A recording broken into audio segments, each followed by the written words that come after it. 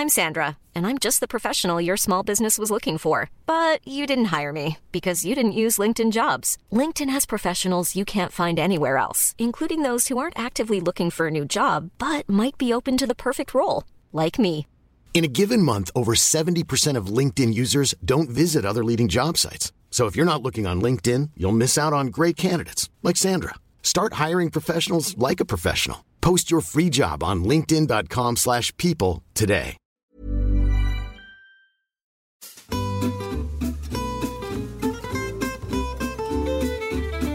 Hello and welcome to Close Reads here on the Close Reads Podcast Network. I'm David Kern and I'm joined by Angelina Stanford and Heidi White. How's it going, Angelina and Heidi? Great. It's going really, really good. Mm-hmm. Yep. So I said there's something different about my introduction. I said that we are on the Close Reads Podcast Network. I know, that felt weird. I know. It feels weird. It feels weird. I like it, but it feels weird to say it's Close Reads on the Close Reads Podcast Network. So I got to figure out the best way to make that roll off the tongue in a way that doesn't seem strange. But I say it that way because as of, I guess, this week, we kind of have officially launched the Close Reads Podcast Network. We've expanded. So starting on Monday, we're recording our first episode of The Plays the Thing. Tim and Matt Bianco will be taking us through King Lear. And so that's the first Shakespeare play that we're going to do. We also will be launching a movie podcast where me and another friend of mine who some of you, well, actually he'll be new to most of you, so I'll save introductions for when he's on the show.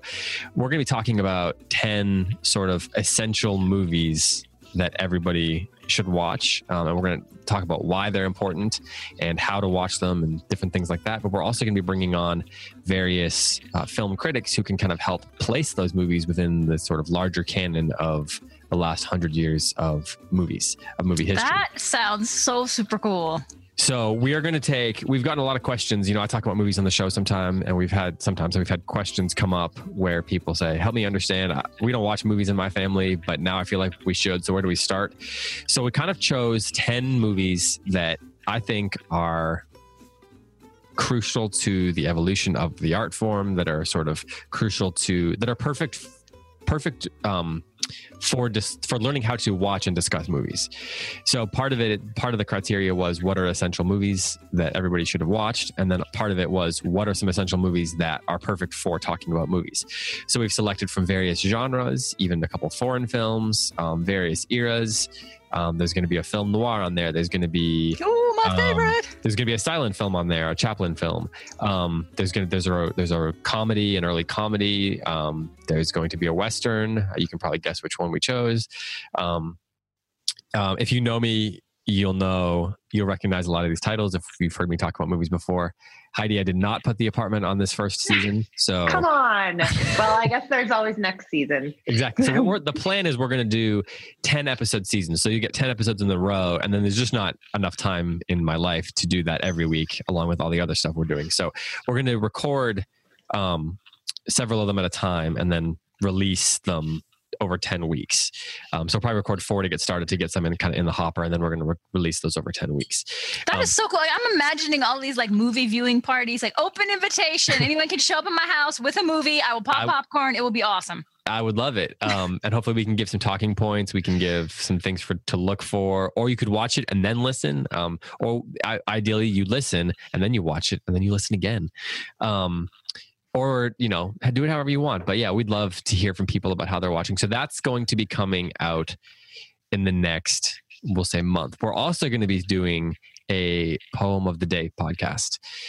So we're going to record and share 7 to 10 minute, honestly, it's probably gonna be 2 to 10 minute episodes. Some of the poems will be short, but we're gonna just kind of go through some of the greatest poems ever. We've heard from a lot of people who said they're gonna have their students listen, good for morning time. So we're gonna try to make it something kid friendly, but we're not gonna choose dumbed down poems, so to speak. Mm-hmm. We're gonna read the great poems, and we're just gonna do it in a way that's perfect for kids of any age. I mean, I want, they're the kind of poems I would read to my 6-year-old, even if he doesn't understand them, right? Because that's not the point. So at least not right away, right? So we're gonna be doing that, and then we're also gonna have Well, I'll just leave it at that for now. We're going to have a bunch of other stuff happening besides the ones that I'm describing here. So This is the new Close Reads Podcast Network. If you want to, we've created a website hub for it. So if you can go to closereadspods.com or Close Reads Podcast Network or closereadsnetwork.com. Either of those will work. And there'll be a place where you can kind of find easy access to them if you want to listen to them there instead of, through the apps or whatever it is. Just try to kind of give the site or the network, I guess, a hub for all the things that are going on. You'll be able to find a link to the Patreon page, a link to the Facebook group, a link to the newsletter, and we might even have a little sort of blog thing where every now and then we'll post news and when we update things on update reading schedules and stuff like that. I know a lot of people are not on Facebook, so we're trying to give those people who want to participate in the whole network without actually participating in the Facebook group, which we totally understand. We want to give you guys a place to find information as well. So again, that's closereadspods.com or closereadsnetwork.com. Closereadspods.com is kind of fun to say, but sort of annoying to spell. So we went to Close Reads Network as well. So I think it's like Space Invaders or something when you say pods. Like that's where my 80s mind goes. Like, this doesn't sound good. Somebody out there has nabbed closereads.com and what? And they are charged. It's like they want like $3,000 for it. So. They're holding it hostage. Yeah. Guys, we're English teachers. We have no money. My theory is it's Heidi. Yep. And I want your money. It's me. Yep. We'll talk later. All right. Well, it might be a one-sided negotiation. I can give you any number of my children. How about that? Fortunately, they don't listen to the podcast, so this is fun. I kind of want David's. That's my price. I want those adorable children. Yeah. Oh no, I will fight you for that. You want them when they're 5 and 6? Oh, maybe. They're just so full of wonder. I love your kids. Well, exactly. If we wait too long, then they're going to be like cynical 11-year-olds. Exactly. Like it's a ours. small window. Yeah, exactly. You guys have the cynics now, so. Yeah. I mean, my goal is to have cynics by the time they're 8, so I'm going to try to set it right. You're not well on your way. You need to do better. Raise your game. Film noir you play at home is going to do the trick. It's true. It's true. The westerns with like the cynical westerns that are like trying to overthrow and subvert all the classic westerns. Yeah. All right. Well, let's get that business out of the way. That parenting podcast is up next. Exactly. But that's not going to be part of this network. We have lots of other podcast stuff that's going to be that we're going to be launching besides just Close Reads Podcast Network stuff too. So be on the alert for announcements on all kinds of stuff. Things related to classroom culture and even some leadership stuff possibly. And if you're running schools or running co-ops, we might have some things for you. We have just a ton of stuff that's coming up. So we definitely appreciate your subscriptions, your comments, all that kind of stuff. So if you have not left a comment or a review on iTunes or Stitcher or wherever you get a podcast in a while, I'm just going to throw it out there that we would certainly appreciate that because it does help. It helps us continue doing this kind of thing. So there's the plug for that. It's out of the way. Now we can move on to our book. We are starting a new book. We are starting Wallace Stegner's Crossing to Safety, which neither of you have read before, right? Before this? No, this right. is my first Wallace Stegner period. Mm-hmm. Have you? So neither of you have read like Angle of Repose or short stories or Big Rock Canyon? Not a thing. Not a word. No, I don't read much contemporary fiction. So no, he hasn't even been on my radar, except for the time I had lunch with Graham and he read Wallace Stegner through the lunch, which was very rude. But now I understand. Wait, hold on. What's the one with the bird on the cover? That's what he was reading. The Spectator Bird? The Spectator Bird, yeah. Yes, that was at the literary retreat. You know how we'd all have lunch together? Mm-hmm. I was sitting at Graham's table. The Summer Institute? Yeah, the Cersei Summer Institute. Yeah. And so I was at his table and he was rudely reading through lunch. Okay. So he was literally reading and not talking to anybody? That's right. Yeah, that sounds about right. It does. Well, Graham is, he's going to make an appearance here in a little bit because this is a book that, I mean, frankly, this is purely a selfish selection. This is a book that I love and that Graham loves and actually has a lot to do with our friendship. So I figured we got to have him on. There is even a direct reference to the exact town where we met. So we'll talk about that in a few minutes. But I'm curious, you, Angelina and Heidi, you both have been vocal on the Facebook group about how much you like his writing. And we've talked on the show about how style is a big deal to me when it comes to novels. So I'm curious, I would like to just start there. Okay. What about the way Wallace Stegner writes just right off the bat captured you? And I'm drawing a number. Heidi, you got the you just won the rock, paper, scissors that happened in my head, so you get to go first. Wow.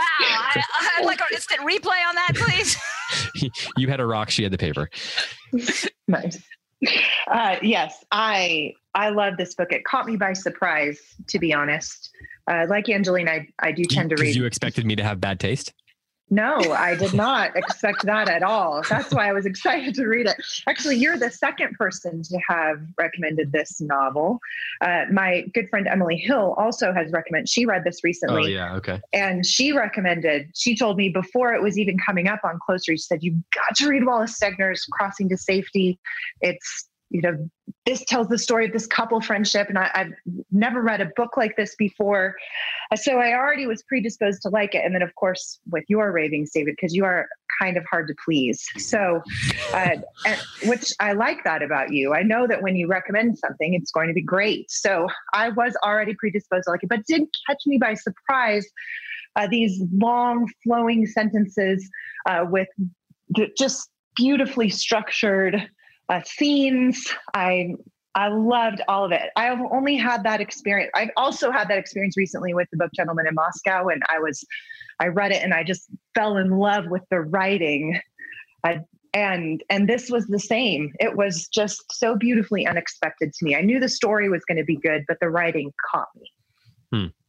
So that's interesting that you note the long, yes, flowing sentences, because oftentimes, I don't know, long flowing sentences can come across as sort of ostentatious or unreadable or Faulknerian. Right.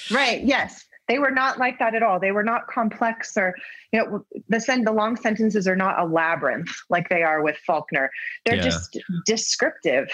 And he uses a lot of alliteration, but in a just a very simple way that I noticed it because I started underlining and it just took so long to get to a period. Do you know what I mean? Yeah. So, but you don't notice it when you're reading it. They just come across to a level. I'm trying to find one. Okay, I have one on page 6. It says this sentence: I wonder if I have ever felt more alive, more competent in my mind, and more at ease with myself and my world than I feel for a few minutes on the shoulder of that known hill, while I watch the sun climb powerfully and confidently and see below me the unchanged village, the lake like a pool of mercury, the varying greens of hayfields and meadows and sugar bush and black spruce woods, all of it lifting and warming as the stretched shadows shorten. That little alliteration at the end, that was a long sentence, but it doesn't also feel simple. Like it. Yes. Yeah. Yes, exactly. I was thinking, and Angelina, I'll get to you in 1 second. I just want to make a comment about this. There's this, I was thinking a lot while I was reading this time, something that I've never thought before, that like we describe good prose often as poetic, right? Like it reads like poetry sometimes. And I got to thinking about Wendell Berry's comments in his book on William Carlos Williams poetry. And I've said this before on a couple of different places. I love that book.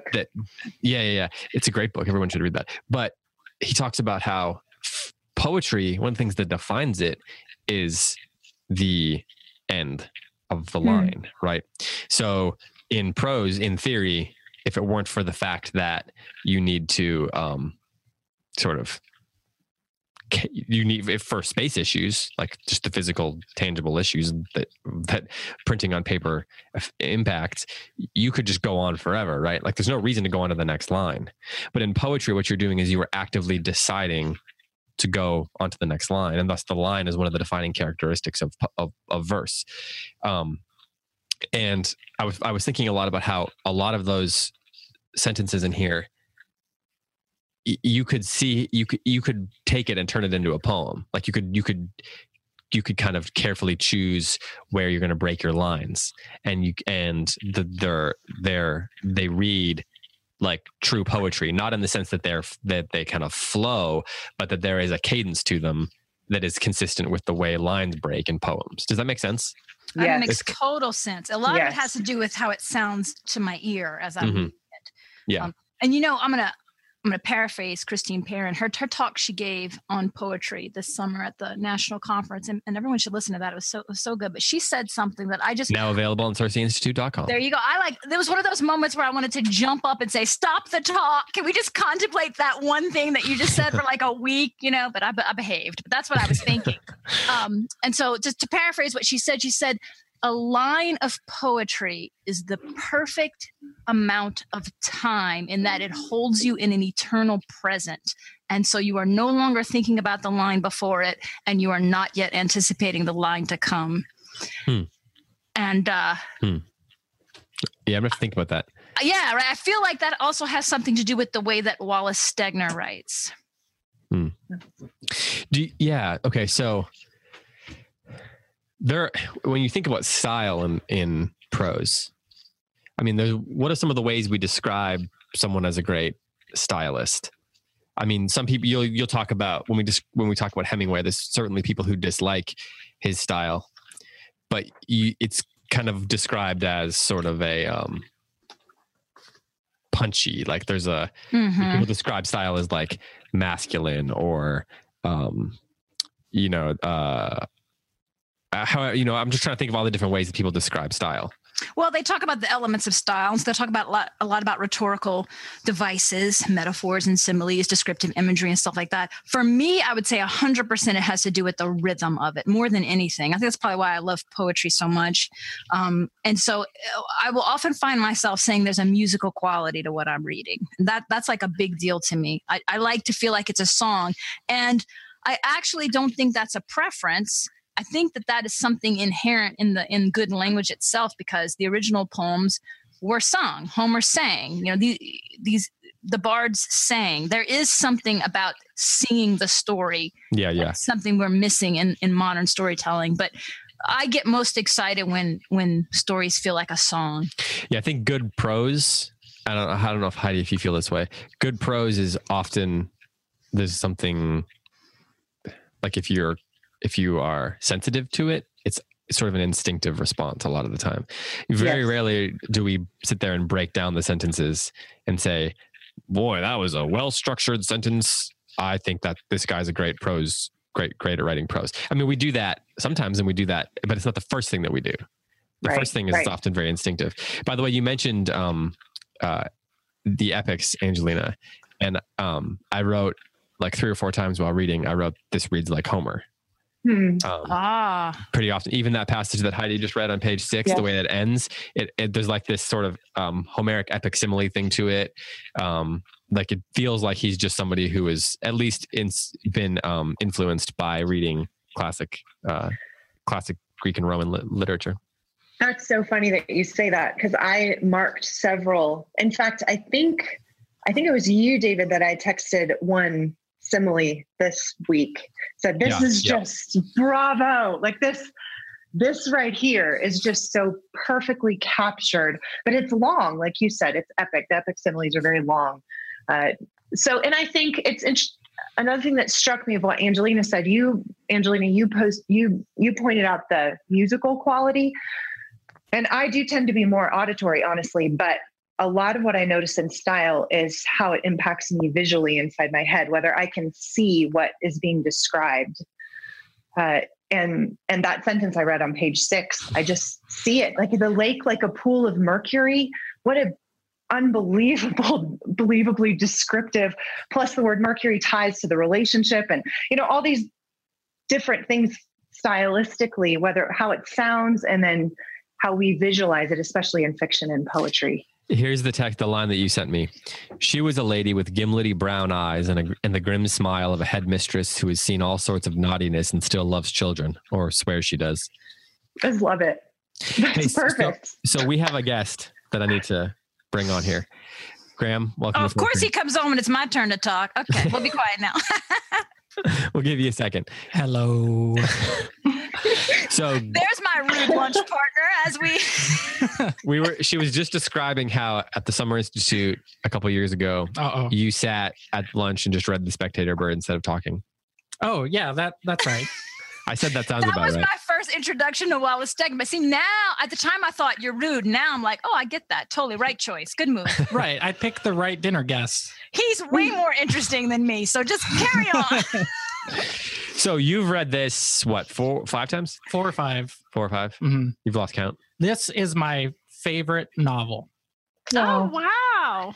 And usually when I tell people that, I get 1 or 2 reactions. It's usually not wow, although the timbre in your voice is, it could be interpreted different ways, I guess. That was not a backhanded condemnation. Oh, okay. Wow. I usually get look at your terrible taste. Bless your heart. That's right. I get either confusion, bewilderment, or glaze. Or, people that obviously feel sorry for me. And I get it. Do you remember when you first read it? Was that when we were living together? No, after that. After that? Because you gave me a copy. It's like a wedding present at your wedding. Like a groomsman present. Oh, I was going to say, I was giving you presents at my wedding. You were, yeah. I must have been reading the Lord of the Rings. But it's either from people who haven't read Stegner and they give me kind of a blank look. Which usually I can read into like, oh, I don't know this author, so he's obviously not part of the tradition. So this guy has got some poor taste. Or it's from people who, Pride and Prejudice or Crime and Punishment is obviously the correct choice. And I've deviated from the letter of the law. And I get it, but I think a lot of it has to do with the conflation of best novel and favorite novel. Right. Oh, absolutely. This is my favorite novel. So I wanted to come on and make sure you're giving the right opinions and saying the right thing. Well, so far we've just talked about how awful he is, and we're planning a book burning bonfire this weekend. So. Yeah, that's one way of interpreting what just happened. So okay, it's your favorite novel. Yeah. Can you give us 3 reasons why? Well, I don't have any friends and nobody likes me, so I like to read about... Now you have book friends. I like to read about deep friendly and just Welcome to Close Reads Therapy. Join right in. Yeah, I like to imagine what friendship could be. If only you had a close couple friend that you lived life with. Yeah. So actually, I don't think I'm going to answer that question. Wow. You're not going to answer the question about why it's your favorite? No.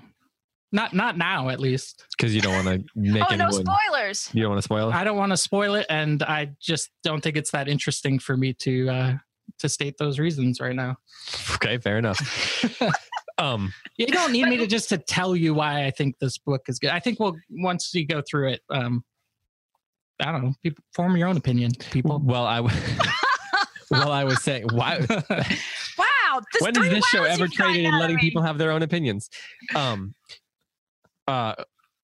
So I was telling Heidi and Angelina that we were just talking before the show, and I told you how far we'd read, and you were like, knew exactly what happened in that chapter. Mm-hmm. So, do you find... Because I've read it. Right. But I've read a lot of books. I couldn't tell you exactly what happened somewhere while ignoring people. But So there's a section, there's the beginning of chapter 2, there, it talks about Dubuque. Yep. And Dubuque is the town where Graham lived, and I was. Everybody knows where that is. Yeah, everybody knows. That's the funny thing about it. So it says rain was falling when we reached the Mississippi. Going through Dubuque, we bumped along brick streets between shabby, high-porched, steep-gabled houses with brick church spires poking up from among them, and down a long cathedral aisle of elms toward the river. To my Western eyes, it was another country, as alien as Northern Europe. Dubuque is where we lived. It's like a tiny town of college, like Catholic colleges. A tiny town of Catholic colleges. Yeah, exactly. Yeah. And a tiny town of tiny Catholic colleges and one very tiny evangelical Bible college. Yeah. But did that have anything to do with like, it felt familiar? Yeah. So Stegner writes primarily about the West, but he was born in Iowa. I don't know if you've covered any of this. No, nothing. Okay, so he was born in Iowa and lived quite a few places, including middle of nowhere Canada, California, Montana. But the majority of his writing is about the West, both his fiction and nonfiction.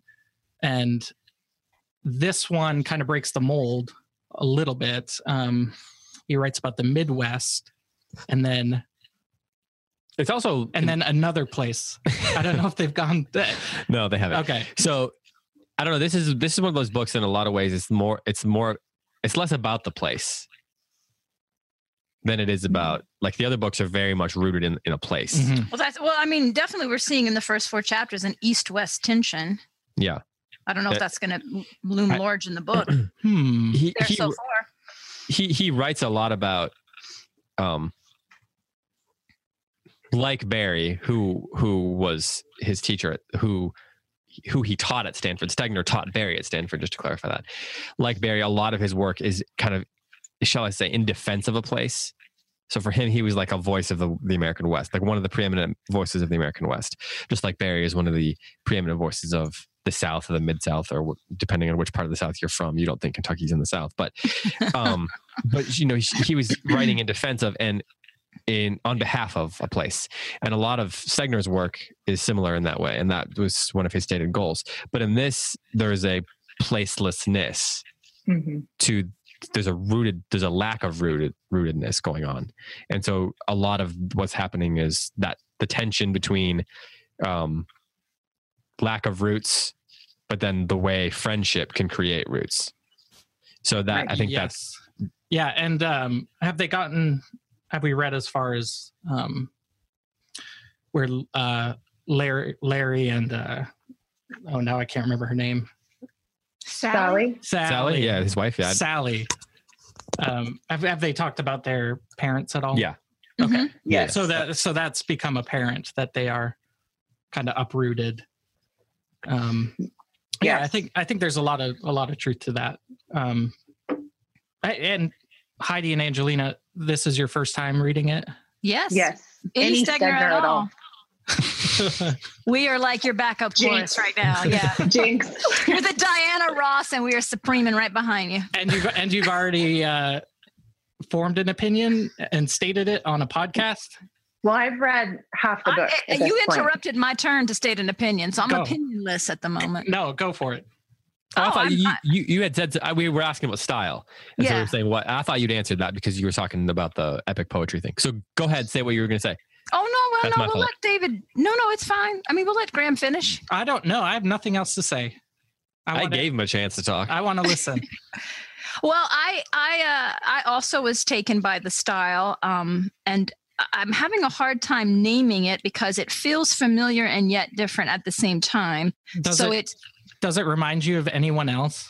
Well, it reminds me of Barry, but not, right? Like, there's a difference in tone. It feels lighter than Barry, if that makes sense. Are you looking for an answer there, Graham? I'm curious because this is a question I ask myself a lot, so I'm curious. I have an answer for this, but go ahead. He has those long sentences. It is that rhythmic musical quality, but it doesn't feel like I always talk about Barry as like, I feel hypnotized by him. Like he's putting me under his spell. I don't feel that way about Wallace Stegner, but that's not a criticism. I feel like he's doing something different with it. He's just playing a different melody. Yes. That's a good way of putting it. It's lighter. Like that he has a lighter touch than Barry, you mean? A lighter tone. Like it's less. Barry's work is pervaded with that sense of loss, right? Almost a melancholy. Like in Jayber Crow, there's just a beautiful sadness.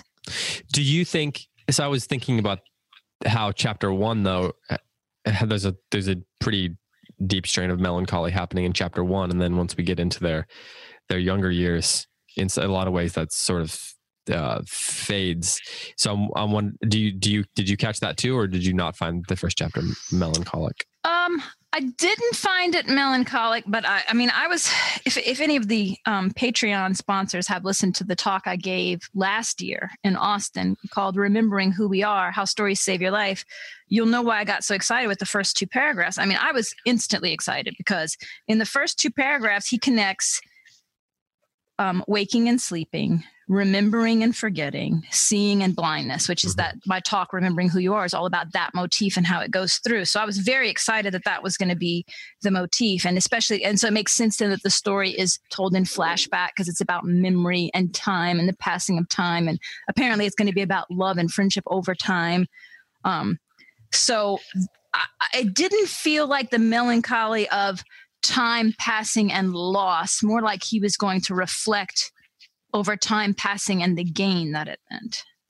So this is a good time as any, if you're okay with it, to transition to a question that I had, because the first sentence, well, 2 sentences, floating upward through a confusion of dreams and memory, curving like a trout through the rings of previous risings, I surface.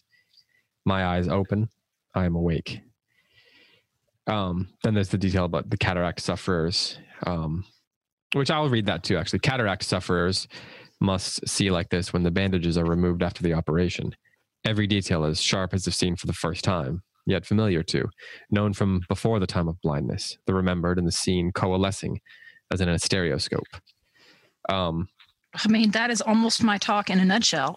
So I'm curious, what do you guys make? I think there's a kind of an outlier little bit of that, and it's the trout bit. Yes.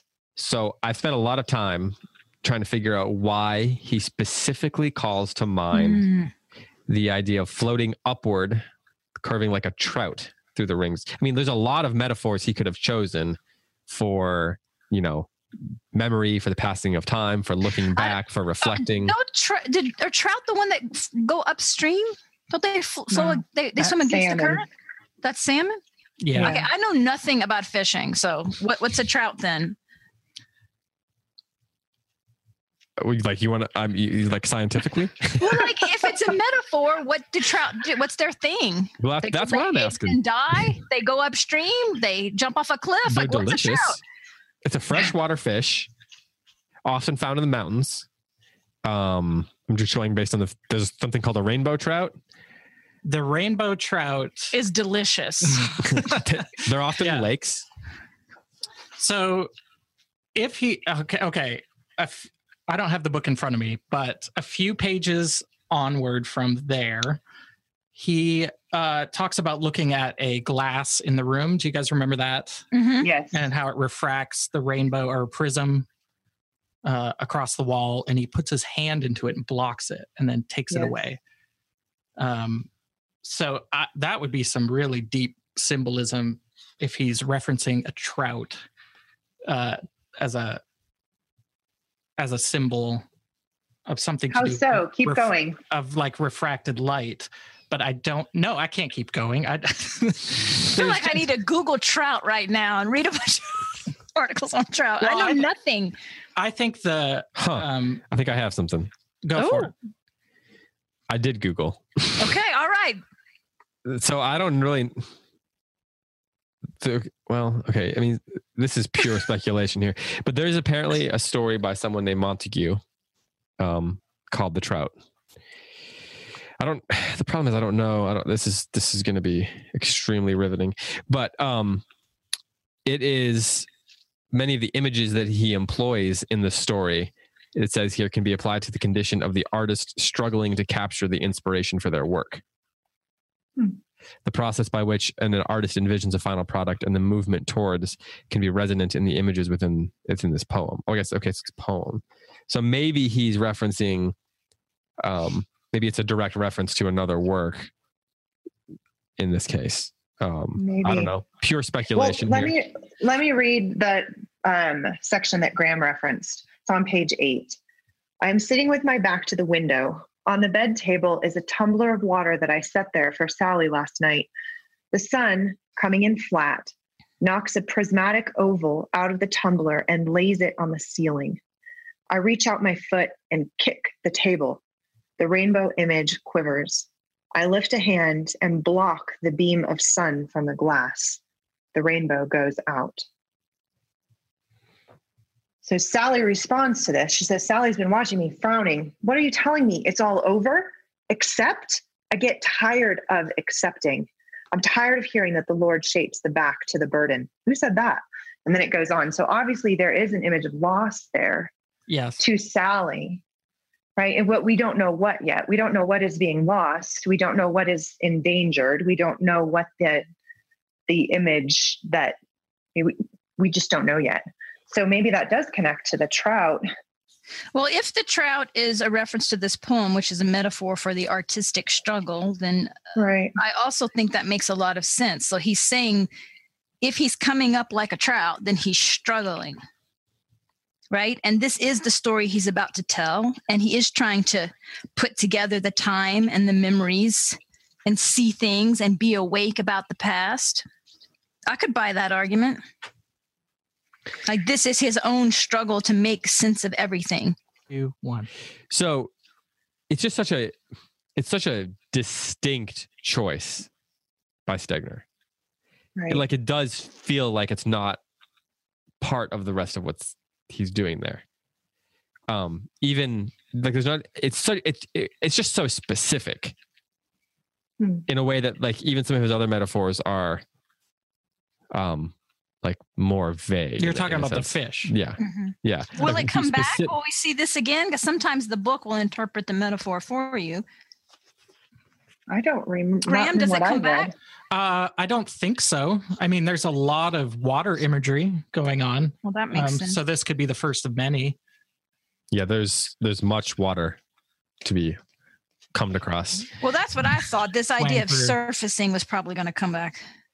Right. Well, in the circular nature of time, on the next page, if you could forget mortality, and that used to be easier here than in most places, you could really believe that time is circular and not linear and progressive as our culture is bent on proving. So when I read that sentence on the very next, on page 4, I thought of that image, right, of the rising up through of time the rings, and specifically breaking coming through the rings. surface, right, and being in a summer home, which is an image of circular time, right? It's a place you come back to that stays the same, and then you leave, and then you come back to.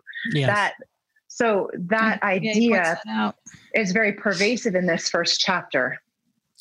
One of the things I think that he does structurally that is, I think, speaks to what you're talking about here is how chapter 1 is in the present tense. Yes. And that's exactly. Even the way he does that is very striking. And so that plays with your sense of time in the story.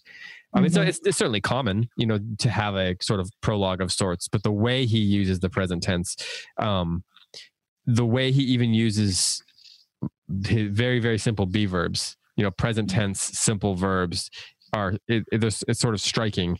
Like, I am awake. Yeah, yes. Exactly. A lot of ams and yes. Yeah. Which creates a very different rhythm from what comes in the later chapters. Right, exactly. So when you get to chapter 2, it feels like it's something fresh.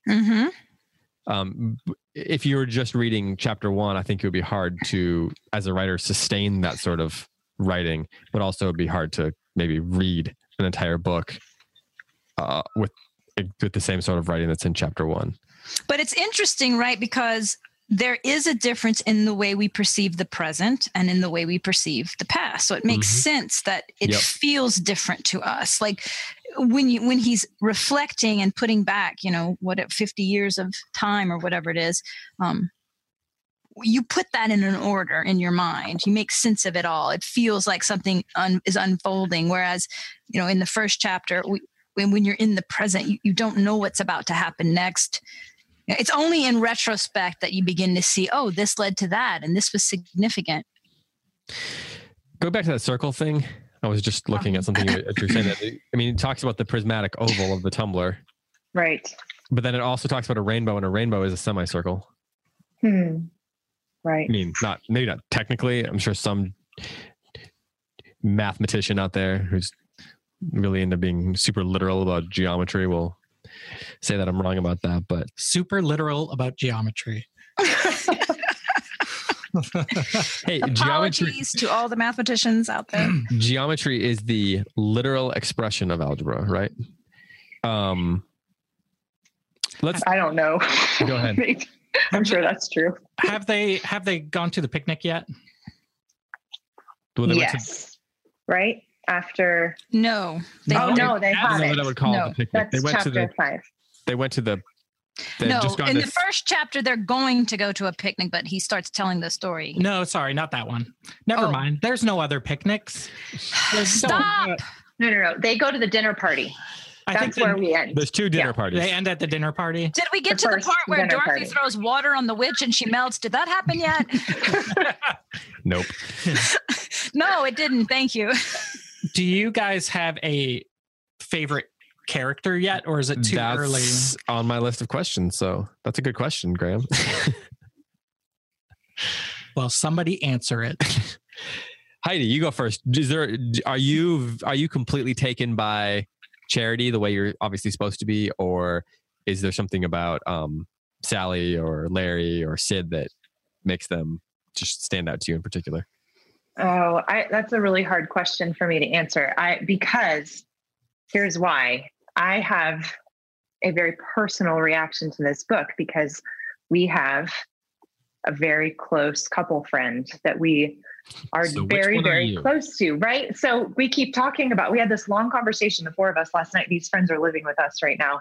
And they're between how they just sold their home. They're looking for a new one. So they're staying with us for a while. And so we sat up and read quotes and talked about this book. And I said, I am having a very hard time entering this book in a literary sense because I'm taking it very personally. And because I've never read a book like this before. And so none of the characters are like us, but the culture of the friendship is. And I do think there's a sense of pervasive doom throughout this book. I am expecting it to blow up. So Because it's so ideal. no, because of various, you all know this, my master's is in counseling. So I do tend to read very psychologically. So I'm looking at these things and these people, and I'm expecting them to converge at some point. And I'm dreading it. Oh, the characteristics of these people, Yes, and like what would of these happen people. if they get mixed in, they'll explode if they get mixed together. Right. I just see these things, right? I see these things and I think if I was writing this book, here's how I would play this out in this character again, with this, things like that. So, and I haven't gotten to the end yet. So I don't have a favorite character right now, but I have a very deep attachment to the relationship itself as a character. If that makes sense. Like the friendship is like a character to me that I'm rooting for. Absolutely. And so I'm looking at the 4 of them and there's things I love about each of them already or struggle with or think, oh, you better watch it, Charity, or, So but no, I don't like one more than the other yet. Angelina, what about you? No. I'm trying to think. That's sometimes in books that happens. More often than not, it does not happen. Like I don't. That you would gravitate towards a specific character? Well, it's very uncommon when I talk about books that I will talk about the characters. That's something I've been thinking a lot about lately. That's not usually what gets me excited about a book. It's overall patterns and structures and motifs and the world. So I like the world of this book. Mm-hmm. And I'm interested to see the development of this friendship. And I think that I'm going to learn something about friendship in this book that I do not know. It's not personal to me at all. It could not be more foreign. So I'll have a very different experience, but I'm excited and open to the experience. And I do see, I guess we'll find out. I don't have a sense of impending doom. I think that we're going to see some people who struggle to learn how to love each other in friendship over a long period of time. And I expect to see some failures and setbacks, but I think overall it's going to be the story of how people have learned to love each other. That's my guess. Graham, do you have a character that's the right answer? Yeah, let me just say, those were clever, beautiful dodges, but dodges nonetheless. That's what like a spade is discussing a spade. book I is. like the elitist, offended couple that stormed out of the party. That's who I relate to. You want to know? Yeah. My husband There we speaks go. Greek too. I loved that whole scene. That was a masterful scene. It needs to be like a short film. Well, out I of agree. the main four, I think you can immediately eliminate Larry, just because he's the voice, and I just think automatically he, as a character, I don't know. He's I disqualified. have strong feelings about what you're saying right now. So do I. I know. I he's- feel the opposite. Don't we always identify with the narrator? Yeah, sure, whatever. So he, yeah, but he's describing the other three, right? And so, yes, if you'd want to, take a big step back and. It's an exercise. It's certainly an exercise in perspective. That's one thing we have to remember. But I think Sid is probably my favorite character, and I don't want to go into too much about it. Well, 'cause we've barely seen him in the first 4 chapters. So maybe right. we So need this to is give it some maybe time. premature. We should talk about this on the last episode. I mean, we've seen him as a mixologist so far. That's it. Not a poor one. A So poor one. Yeah. one of the things I think that's really interesting in the way he reveals character is he reveals it in the way that it's true to it's true. This is true to real life. He reveals it in bits and pieces. So people are different people in different settings. And I liked So- that. I like the idea of seeing Party Sid versus Yeah, School Sid. You're absolutely right. That's how he does it, and I don't have the book in front of me. I apologize. I think Technically it's in front of you. You're just not looking at it. well, that's not my copy. So, there's a point maybe in the first chapter. No, I think it is in the first chapter where he basically lists the attributes of each person Mm. and their virtues. Mhm. And then he just goes on, and then the rest of the book plays those things out in different ways. But I thought that was really interesting.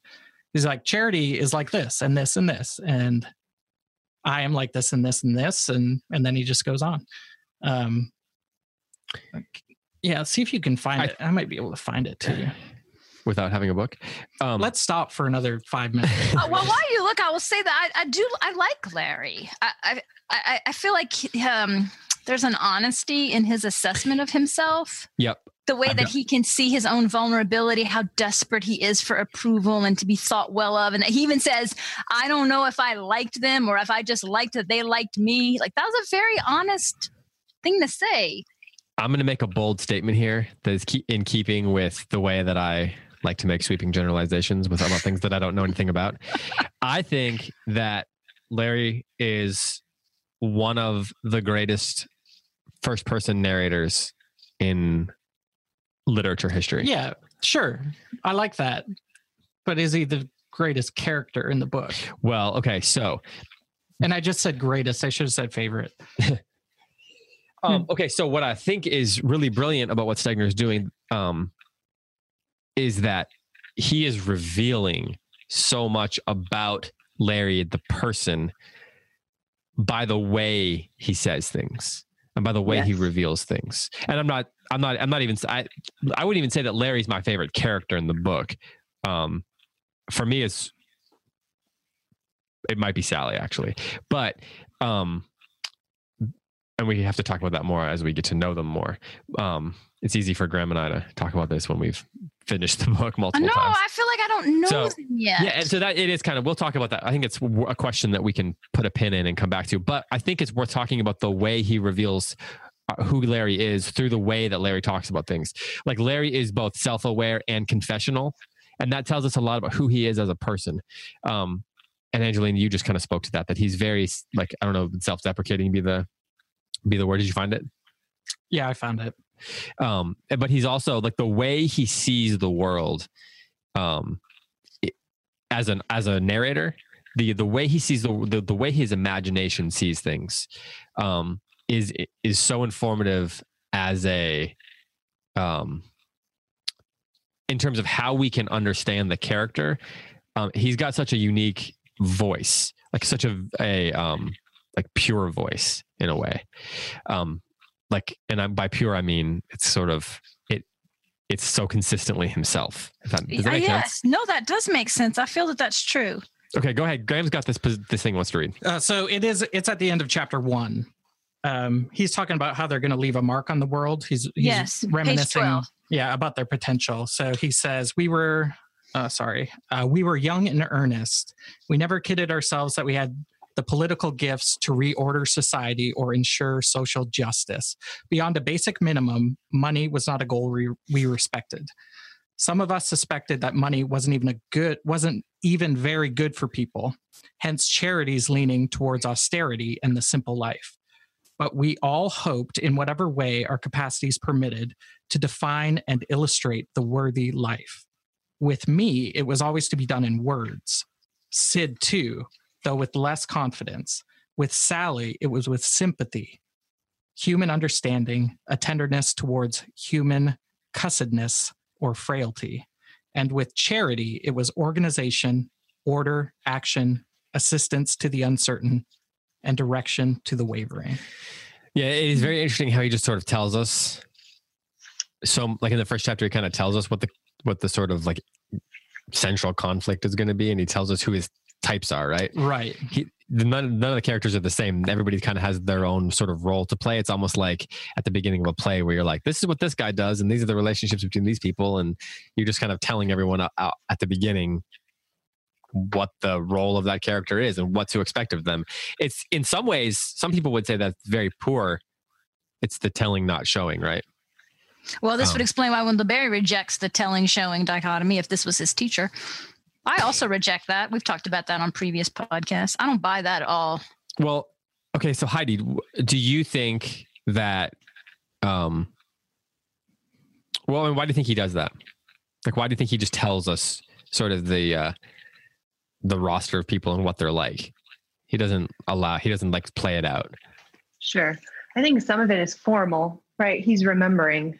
That's setting the stage for the rest of the novel. This is the thing that he's remembering. He's remembering these people and who they were, including himself, and honoring them in his memory, and also trying to make sense of either the circular or the linear nature of time that has, as he said, made its mark on them when they thought they were going to make their mark on it, right? So I do see an undercurrent of grief in this description, as well as just a pure honoring. So I think some of it is formal and technical for the sake of the writing and for the sake of doing justice to this first chapter and what he is remembering. And then I think in terms of the themes, it does make us predisposed to like these people that we're about to meet in his memory. And I think that's important. So I think it's brilliant. I'm glad he did it. I've been thinking a lot about whether, not that he's like an unreliable narrator, but like looking for clues that he might be self-aware enough to realize that sometimes your memory fails you. Yes. So I've been looking for clues to see, and we're not far enough along really for me to have found much, but to see if there's spots where he is kind of like, unreliable narrator? No, I'm not saying he's an unreliable narrator. I'm trying to say, I'm not saying it's that, but there is a degree to, is he the character, the narrator, self-aware enough at times to realize that your own memories can sometimes fail you? Well, memory is definitely a motif of the book. So that's certainly part of it, right? How we remember things. Right. Well, and it tells us, as you said, David, earlier, he does reveal himself. Larry Morgan reveals himself through how he remembers. And some of that is this predisposition to charity. I know that's the name of one of the characters, but it's also the way he views these relationships is through the eyes of affection. And he remembers the virtues, as you said, Graham. That's the thing he wants us to know about these people. There's a thing that he does as a narrator, and this is where I think the character of Larry is really drawn out. He'll pause from what he's telling you, and he'll have these long reflections, often built around some kind of a metaphor about something really simple. So on page 32, this is where I think the voice of Larry Morgan really kicks into high gear in this section here. It's when they're arriving at the party, and they answer the doorbell, right? And in his memories, all of a sudden he sort of breaks off. He's no longer telling the story. He breaks off into this little reflection of a doorbell. There is nothing like a doorbell to precipitate the potential into the kinetic. When you stand outside a door and push the button, something has to happen. Someone must respond. Whatever is inside must be revealed. Questions will be answered, uncertainties or mysteries dispelled. A situation will be started on its way through unknown complications to an unpredictable conclusion. The answer to your summons may be a rush of tearful welcome, a suspicious eye at the crack of the door, a shot through the hardwood, anything. Any pushing of any doorbell button is as rich in dramatic possibility as that scene in Chekhov when, just as Zemstvos' doctor's only child dies of diphtheria, and the doctor's wife drops to her knees beside the bed, and the doctor, smelling of carbolic, takes an uncertain step backward. The bell sounds sharply in the hall. I suppose this bell sounded in the hall, but no dazed and haggard doctor answered the door. This door was yanked open, exposing the brilliantly lighted interior, and in the doorway stood who? Theseus and Ariadne, Troilus and Cressida, Ruslan and Lyudmila. I don't know who that is.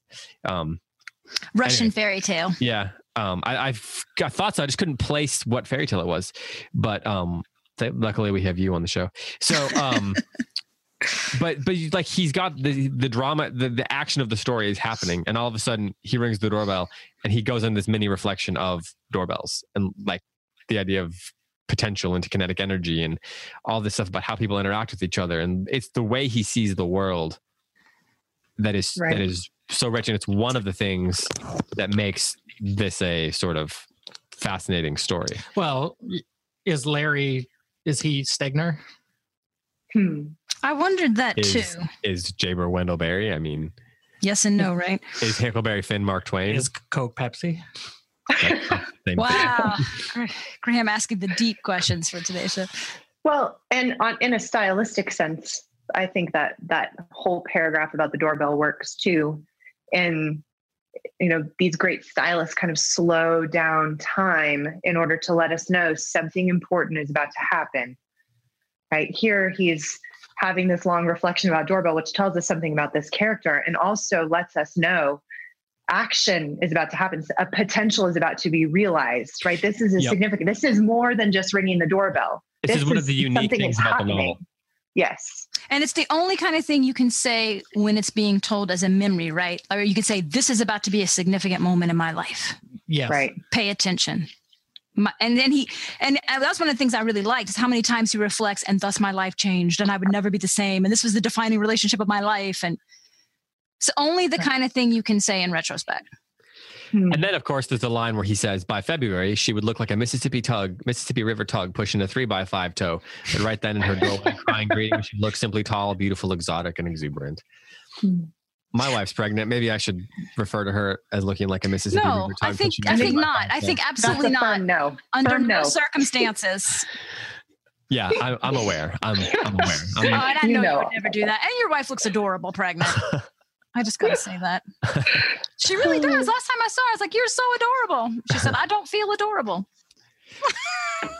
Side question. Do pregnant women ever feel adorable? No. That's another firm no. No. Yeah. There's only so many times you can run into a door frame because you have misjudged your size. It just whittles away at the self-image. Self-image is also a theme that's in this book. That was awesome. So there's the way he sees the different characters, and there's clearly the way they see each other, and he's always trying to get at the way people are seeing each other. That's true of all of us, right? So like when we're in relationships, we're always trying to figure out like, how does that person actually feel about me? And like, how do those two people feel about each other, and what are they really thinking? And even during that whole dinner party scene, right? He's kind of aware of how that other couple is sort of feeling, right? And he's aware that Charity and Sid are trying to put on like what they're trying to do to make everyone feel comfortable, and so I think the way people see themselves is something he's always trying to figure out in this book. Yes, and he sees himself as an outsider because he comes from the West. Yep. And if I can, I'd like to give a little bit of the context for what's going on, because I was very excited to see these references of these professors, because I have done a lot of research about this and have given not one but two Circe talks in which I have referenced a guy in this chapter. So when they say, when Larry...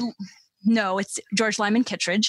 And so when Larry looks at these guys that came from Harvard and he says, he's in awe of them. He says, they have looked upon Kittredge Bear. So what he's talking about, so that's George Lyman Kittredge. He was the very first chair of English literature at Harvard University, a chair created in his honor in the 1920s. George Lyman Kittredge essentially created the English literature canon and brought the study of English literature to the scholarly and academic world, where before this, it was, really people thought he was throwing his life away because he wanted to study Chaucer and Shakespeare and Celtic mythology and fairy tales. We don't think about English literature this way now, but at the time of this book, English literature is the cutting edge new thing. And these guys in this room are the first generation cutting edge English scholars. And that's why they're making references like no one studies classics anymore, right? Because English literature is the new thing. So they're new and they're excited and they're avant-garde and they're from the East, right? Harvard and Yale, that's where it came from. Larry's from the West. So I can't help but think this is some Stegner, self-confessional stuff and his own personal struggles. So this is this Western guy trying to enter this Eastern elitist, scholarly world that he feels a little bit shut out from. Yeah, and I do think he is trying to give voice, to the West, right? Mm-hmm. And the what goes along with what you're saying, the University of Wisconsin-Madison, people describe it as the Berkeley of the Midwest. Midwesterners do. Do people know it's that? Got that school? reputation. Okay, yeah. I wasn't sure. It has one of the best MFA programs in creative writing, by the way. Mm-hmm. So my sister has a master's from there in Hebrew scholarship. Yes. Huh. Yeah. So in it is. archaeology. It's like a mid-size, or I guess in 1937, it was probably small like progressive community. Mm-hmm. And it's super interesting and says a lot about the character of Sid and Charity that they kind of turn their back on that, right? They want to go to where the real people are and they want to break out of the elitism of their own education, which kind of makes it fit. I'm not saying this will be developed, but it makes it feel a little bit like Larry and Sally are a little bit of a project for Charity. Did anybody else feel like that? Like she's this upper crust elitist woman and she's going to take these two little orphans under her wing and make something of them. Like, we see your potential. But Larry wants his potential to be seen. I know it's, works both ways. One of my questions was whether or not Charity comes across as condescending. Whether she's really charitable. Right. Yeah, I guess that's one way of putting it. Or to what degree she's actually being charitable for the sake of other people. But again, that goes back to like how people see themselves, right? Mm-hmm. Like how we see ourselves is often sort of an aspirational thing, right? So, I think a lot of that is going to, again, I feel like I don't know these characters yet and I have to wait and see. Like, so if, 2 chapters from now, we find out that before Sally showed up, Charity was horribly lonely and desperate for a friend, then I could believe that was an instant kismet moment and it was a genuine friendship, right? So I just don't know. I don't know enough about Charity to know. Heidi, do you think that she comes across as condescending? I think condescending is a possible interpretation of what we know about her so far. Also, maybe like very young and earnest and possible and arrogant. Self-awareness? Yes, like the way she talks with the italics, you can tell she's. He describes her as vibrant. Word. Yes, so I can't. Up to this point, I think the jury's out. But she has such a presence, and people who have that kind of walk into a room and own it. The different people in the room have different interpretations of that, right? Some people find that delightful, and some people find it overwhelming. And that's a good point. And so I think that is, like I said, the jury's still out on that. What we do know is that Larry and Sally are immediately drawn to her and interpret that part of her very charitably. They don't see it as arrogance. Right. And I don't mean to suggest that I pick up on anything sinister about her. More like I just need more time to know, is this a pattern with her? Like every new couple, she's going to take them under her wing and make something of them? Or is she, genuinely in search of a friend and finds one? Right. Exactly. There is a sense that the way she interacts with people lacks some subtlety. Like Exactly. at the dinner party, yeah. everybody at the dinner party knows that the guests of honor are actually, like, the party is actually to have Sally and Larry there. And they're just kind of there to fill spots. I mean, he points out that other people were clearly picking up on that. So, I think one of the themes that I'm thinking is probably here that I've never thought about before is that, like, real self-awareness tends to come over time, right? Like we become more self-aware the more we live and make mistakes and screw things up and notice things about ourselves. And that takes, Hopefully. right. Hopefully. You're right. No, exactly. If we're in a healthy space. So we wonder then, was Larry Morgan really able to say about himself in the moment, I'm drawn to them because they like me? Or is that the reflection of 34 years, right? Right. Yeah.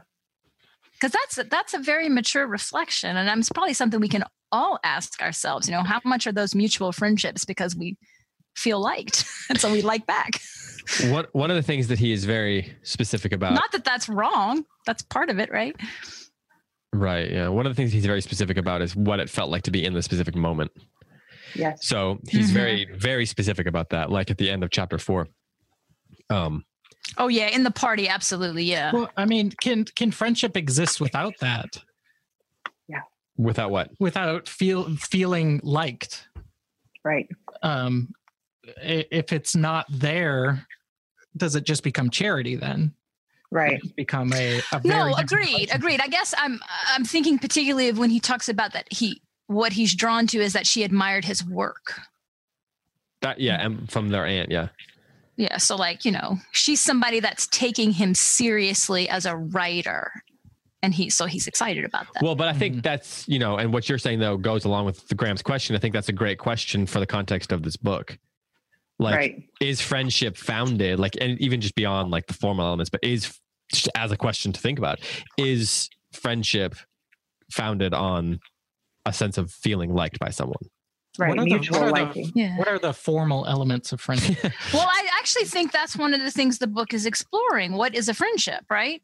Sure. Is it when we sign that contract? My friends. Well, in our case, it was. That, notarized witnesses. That's up for renewal soon. Yeah. There's always that escape clause. You can pay me to get lost. We've been going on a series of 1+1s, 1 year contracts with a 1 year option to pick it up. Yeah. LeBron James style. But so at the end of chapter 4, the bonuses could be better. You can say that again. I did not read the fine print either, where Graham put in there, I will have 5 close read appearances a year. We're trying to get them in here. But going back to that idea that he's very explicit about how it felt. I loved that. That was my favorite scene in the whole book. That dinner party was brilliant. At the end of it, though, as they're all leaving, right, they go for this walk and it says all of us, well, I'm going to step back here. They're talking. She's, Sally said, or Charity says, before we're all done, let's make Madison a place of pilgrimage. And then it says, she went on like that for blocks, while Sid murmured and agreed and prompted and listened. She said a lot of things we might have thought or hoped, but would have been embarrassed to express, which that says a lot about her. Mm-hmm. Never in our lives had we felt so close to 2 people. Charity and Sally had their competitive pregnancies. We were all at the beginning of something. The future unrolled ahead of us like a white road under the moon. When we got back to their big lighted house, it seemed like our house too. In one evening, we had made at home in it. But then he says, all of us felt it. We must have. For in front of their gate, before we drove away, still wearing the burnouses, we fell into a 4-ply laughing hug. We were so glad to know one another and so glad that all the trillion chances in the universe had brought us to the same town and the same university at the same time. Yeah. And it's not just, I don't know, there's something very specific to me about what he's doing there. He's constantly calling to mind a specific feeling in a specific time. Yeah. And I think that that's one of the things that's driving some of the momentum. Like when one scene after another, he's giving us the sense of what it felt like. And that sense of feeling is what makes it universal, right? Like we have not all been in a room like that with those exact people, but the feeling that comes of being in a room similar to that is a universal thing for almost all of us in some degree or another. And there's something very human about that drives the momentum of the book for us, I think. I agree completely, David. And I also think that one of the things that I'm already loving about this novel, especially with what we were talking about earlier of Stegner and Barry together, is Barry explores this idea of given relationships, right? Like you're in the membership if you're in the same place. The place determines the membership. Whereas Stegner in this novel is exploring the impact on a life of chosen relationships, right? Like I choose you. And with that, then we build a place. And that I think is not necessarily different than what Barry is saying. It's the same exploration of the value of place without, of course, being wholly agrarian. But it displays that sense of place is a transcendent idea that is connected to, just as much to chosen relationships as given ones. And that's something we've discussed before with Hannah Coulter, you build the membership with the people that are there. But here we have, no, I'm choosing you, and we're building something from that. And that's more consistent with my experience. And I'm really excited about exploring that connected with the same sense of place in American literature. Yeah, and who knows why you end up running across someone and being given the option to choose them. Right. Like that's the trillion little chances that he's talking about there. Exactly. Yes. And there's a quick quote there's a quick quote on page 36. It says, what the disorderly crave above everything is order, and what the dislocated aspire to is location. Reading my way out of disaster in the Berkeley Library, I had run into Henry Adams, who I've never read, by the way. Chaos, he told me, is the law of nature. Order is the dream of man. No one had ever put my life to me with such precision. And then he kind of goes on and he says, I had lost my security and she never had any. Both of us were peculiarly susceptible to friendship. When the Langs opened their house and their hearts to us, we crept gratefully in. There's place and relationship chosen together. I love that. I would even go back to the paragraph right before, because that connects with what I wanted to say about their search for home. We straggled into Madison Western orphans, because I was thinking about that. This is two orphans, right? So you got the whole orphan motif of literature going behind that. And the Langs adopted us into their numerous, rich, powerful, reassuring tribe. We wandered into their orderly Newtonian universe, a couple of asteroids, and they captured us with their gravitational pull and made moons of us and fixed us in orbit around themselves. And I love that. Okay, so chapter 1, we're in the present. Chapter 2 starts back in the past. But chapter there's a circle again, orbit. Yeah. Another yes, circle. exactly. Circular time. Again. Yep. So chapter 2 begins with the literal search for home. 2 homeless people looking for home, worried that they might in fact be homeless if they can't find a home. And then they find the home, but it's with people. It was just lovely. Yeah. I think in that metaphor, it also illustrates some of the danger of it. You can't stay as a moon orbiting somebody. Yes. There's that sense of doom that I have. Or trapped like that, right? Yeah. Yes. Exactly. And it's difficult to, honestly, it's difficult, right, to stay kind of in a healthy relationship with someone who insists on being orbited around, right? Exactly. Yes. And there's in some ways, there's a little bit of a sense that Charity feels like she has to put people in orbit around her. Maybe. Yeah. Well, she orders things. The dinner party scene with Charity reminded me a lot of Mrs. Dalloway from Virginia Woolf's book. There's that scene where she's having a dinner party and her function is to make sure that everybody else is having a good time. And so she's always ordering them and not ordering them in the sense of like giving an order, but like rightly ordering them, right? Creating a scenario in which she's just always a little plug, a little conversation starter here, a little drink and appetizer here, right? And that's what we see Charity doing. She's watching, she's sensing what people need, and she's trying to give it to them. She's the director. Right, yeah. The coordinator, the conductor.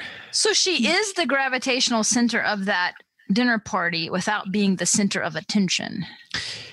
And one of the things I think worth looking out for is in what ways those dynamics play out in their relationships. Like that in different scenarios, different settings, different worlds, that person who kind of is orbited around kind of has to change and evolve from space to space and time to time, right? Oh, I fully expect we're going to see an evolving relationship as they maybe even a reversal. Possibly. I mean, it's interesting to think about that he's going to have to pull two things off. And again, this is not something I've experienced, but I mean, you guys have all experienced it, but I will say it as the novice of the group, that he's going to have to both pull off their each individual growths and evolving, right? And but then they're evolving then as married couples and then as the pair of couples and the friends. That's got to be incredibly difficult. I don't know how people sustain lifelong couple friends. That just seems really hard. Yeah. Then what if your kids don't like each other? That throws a wrench right there. Well, as you know, Graham and our friendship's on the ropes now with our contracts ending. So, yeah. See, professional jealousies getting in the way here. I love the concept of the circle, though, how it plays itself out with people, right? Because like if you're sitting around, you know, like I know 4 people. Typically, you're gonna think of a square, right? But if you think of like 4 people, I don't know if this is kind of silly. In a group hug. That's what I was thinking too. Or like 4 people who are standing there like holding hands or something. Like it's not a square, right? Not really. It's right. Like No. You know, put the people in relationship together, and you know, a square creates kind of like odds, right? Like your sides standing in opposition to each other, whereas a circle is the concept of, you know, all the elements of, or all the lines of the circle working together to create a whole, right? I'm taking this shape thing in a very specific way, but I love the idea of it like continually going around in circles and never ending, right? Right. Which brings us to some final thoughts.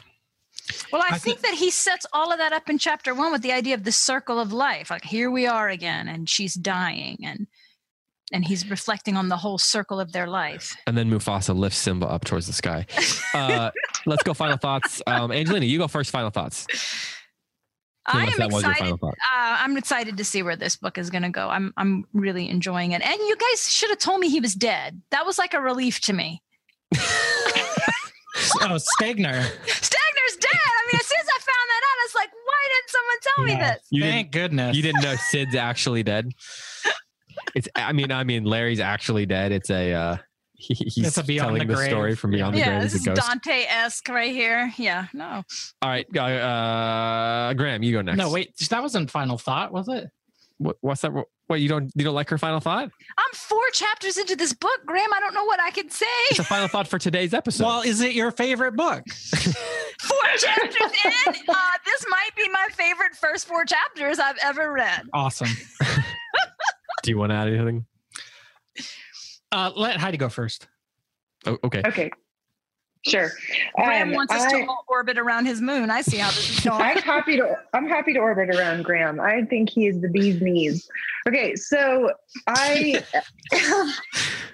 How old are you? I'm old. I'm 87. Also got a purse full of hard candy for you too. I mean, no, that's for Tim. Yeah. The bit of honey. Right. She's got some bit of honey for Tim right now. Exactly. Close reads callback. That's actually perfect segue to my final thought, which is the idea of the tension between permanence and change. In that first chapter, particularly, that it's, again, that idea of circular time that we've been talking about in detail. And then the idea of we wanted to change time, but time changed us, right? And I'm very curious to see how that plays out in this relationship and then in their careers, which, as Angelina points out, is a huge part of this book. So permanence and change, the tension between them. Are you ready now? Heidi. Is it your favorite book? He really needs this to be. Can it be somebody's favorite book? It's in the running. 4 chapters in, it's in the running. It's in the running. So that you can at least have people tell people. Yeah, I need an appeal to authority. This book is for him like The Apartment is for me in movies. That number 1 spot is nailed down by Brideshead. Like, that's not going to overturn Brideshead, I don't think. But I think that there's a place in the top 5, potentially. Good enough. All right. Yeah. Well, I mean, don't be greedy. Yeah. Well, I can tell you this, Graham. I recommended it to somebody this week. There you go. That's working its way up. Yep. If Angelina recommends and his response was, "My dad loves him. He went to Stanford." I was like, "Oh." There you go. And this guy thinks not so highly of his father then. No, No, he okay. does. He's just a classics guy. But I was like, come on, we can read live, people. Let's do it. Okay, so Graham, do you have a final thought then? Not really. We went through all that, and then The moon has eclipsed, and I am in the dark. Thank you. I think you all are quite smart, and your brains work good. And Wow, I feel like a but is coming. Yes, but you're all idiots. This is the best book ever. I didn't say it. yeah, you set him up way too well for that. Okay, No, you guys are picking up on, I think, really important themes. Oh, And, well, good. as the Stegner laureate of the world, I approve. the Stegner laureate. So of the I'm world. right to predict that Larry will run off and join the circus. I'm dead on. I didn't hear that take. That must be Midlife before I came on. crisis? This is not a Dickens novel. No, he sounds like a Stegner fundamentalist over there. Yeah. He's like, don't even say it. How dare you? I feel so protective of like. I love that. No, I love that. Honestly, I do. I don't talk about this novel very much. No, I totally. That's how I am about my favorite albums. I totally get that. They're Yeah. sacred. I don't put them on in the car. If you're in me, I turn the music off. Like, no, I don't know that you're worthy, and I just click it right off. You will It's drop like- in silence with me. You put Like, I don't know if you deserve this album. I'm being dead serious. That's how weird I am. No, we know. Yeah. We know you're being serious. I want to keep the armor on because you take it off and somebody tells you all When the they- reasons that they don't like him or I have found nothing to criticize about this novel. Yeah, if you take your armor off, you're liable to get stabbed in the gut. Mhm. It's like never get a will, right? As soon as you get a will, you're gonna die. Makes it harder to do 4-way hug though. Yeah, with all that's the- true. The armor, it's hard to lift your arms. We could have a 4-way hug right now, a virtual one. Yeah, this is sweet. This is a sweet moment. Okay, I'm gonna add my final thought. The awkward silence of response of David and Graham to my suggestion that we have a pretend virtual hug has really deeply hurt my feelings. No, Heidi could analyze that pretty quickly. So I just want to add this, that I love one of the things he does where he'll drop these words that mean a lot of different things, which is what great authors do, but then he kind of leaves them hanging.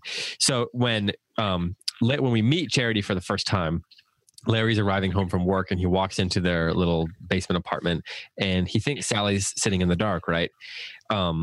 And he says, I stood blinking in the doorway.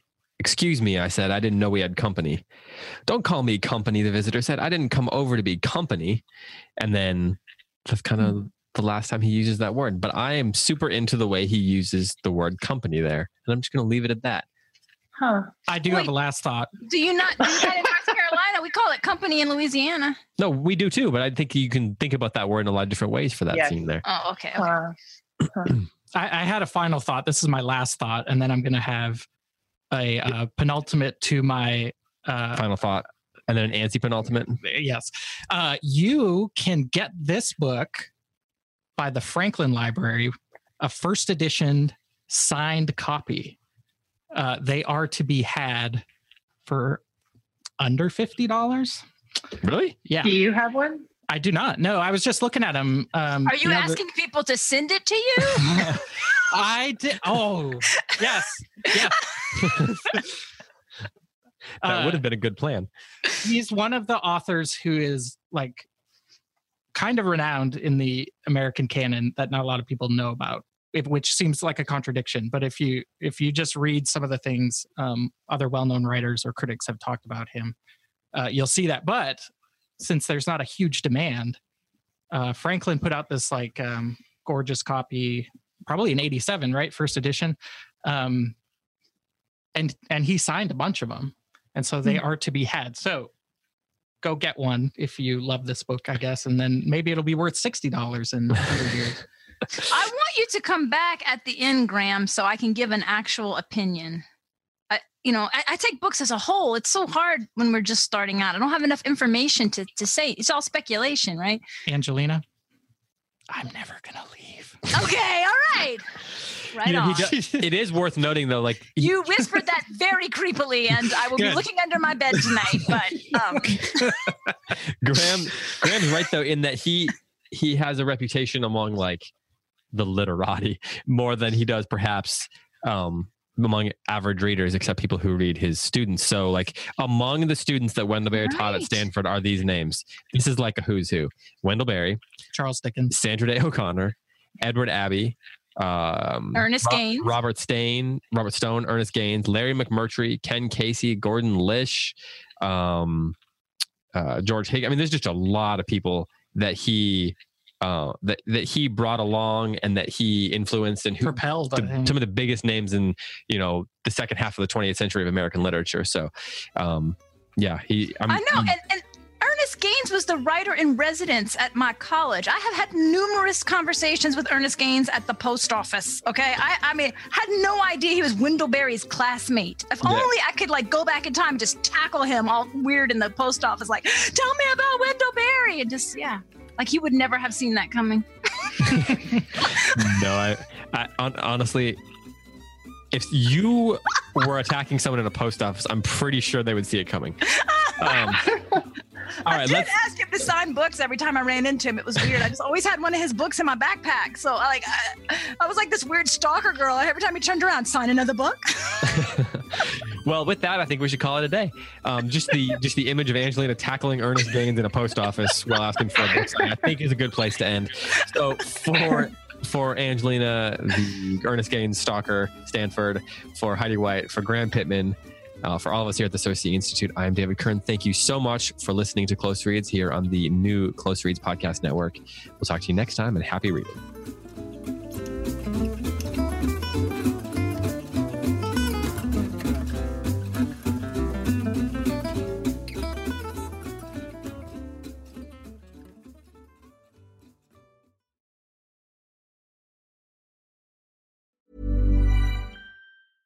Hey, it's Paige DeSorbo from Giggly Squad. High quality fashion without the price tag. Say hello to Quince.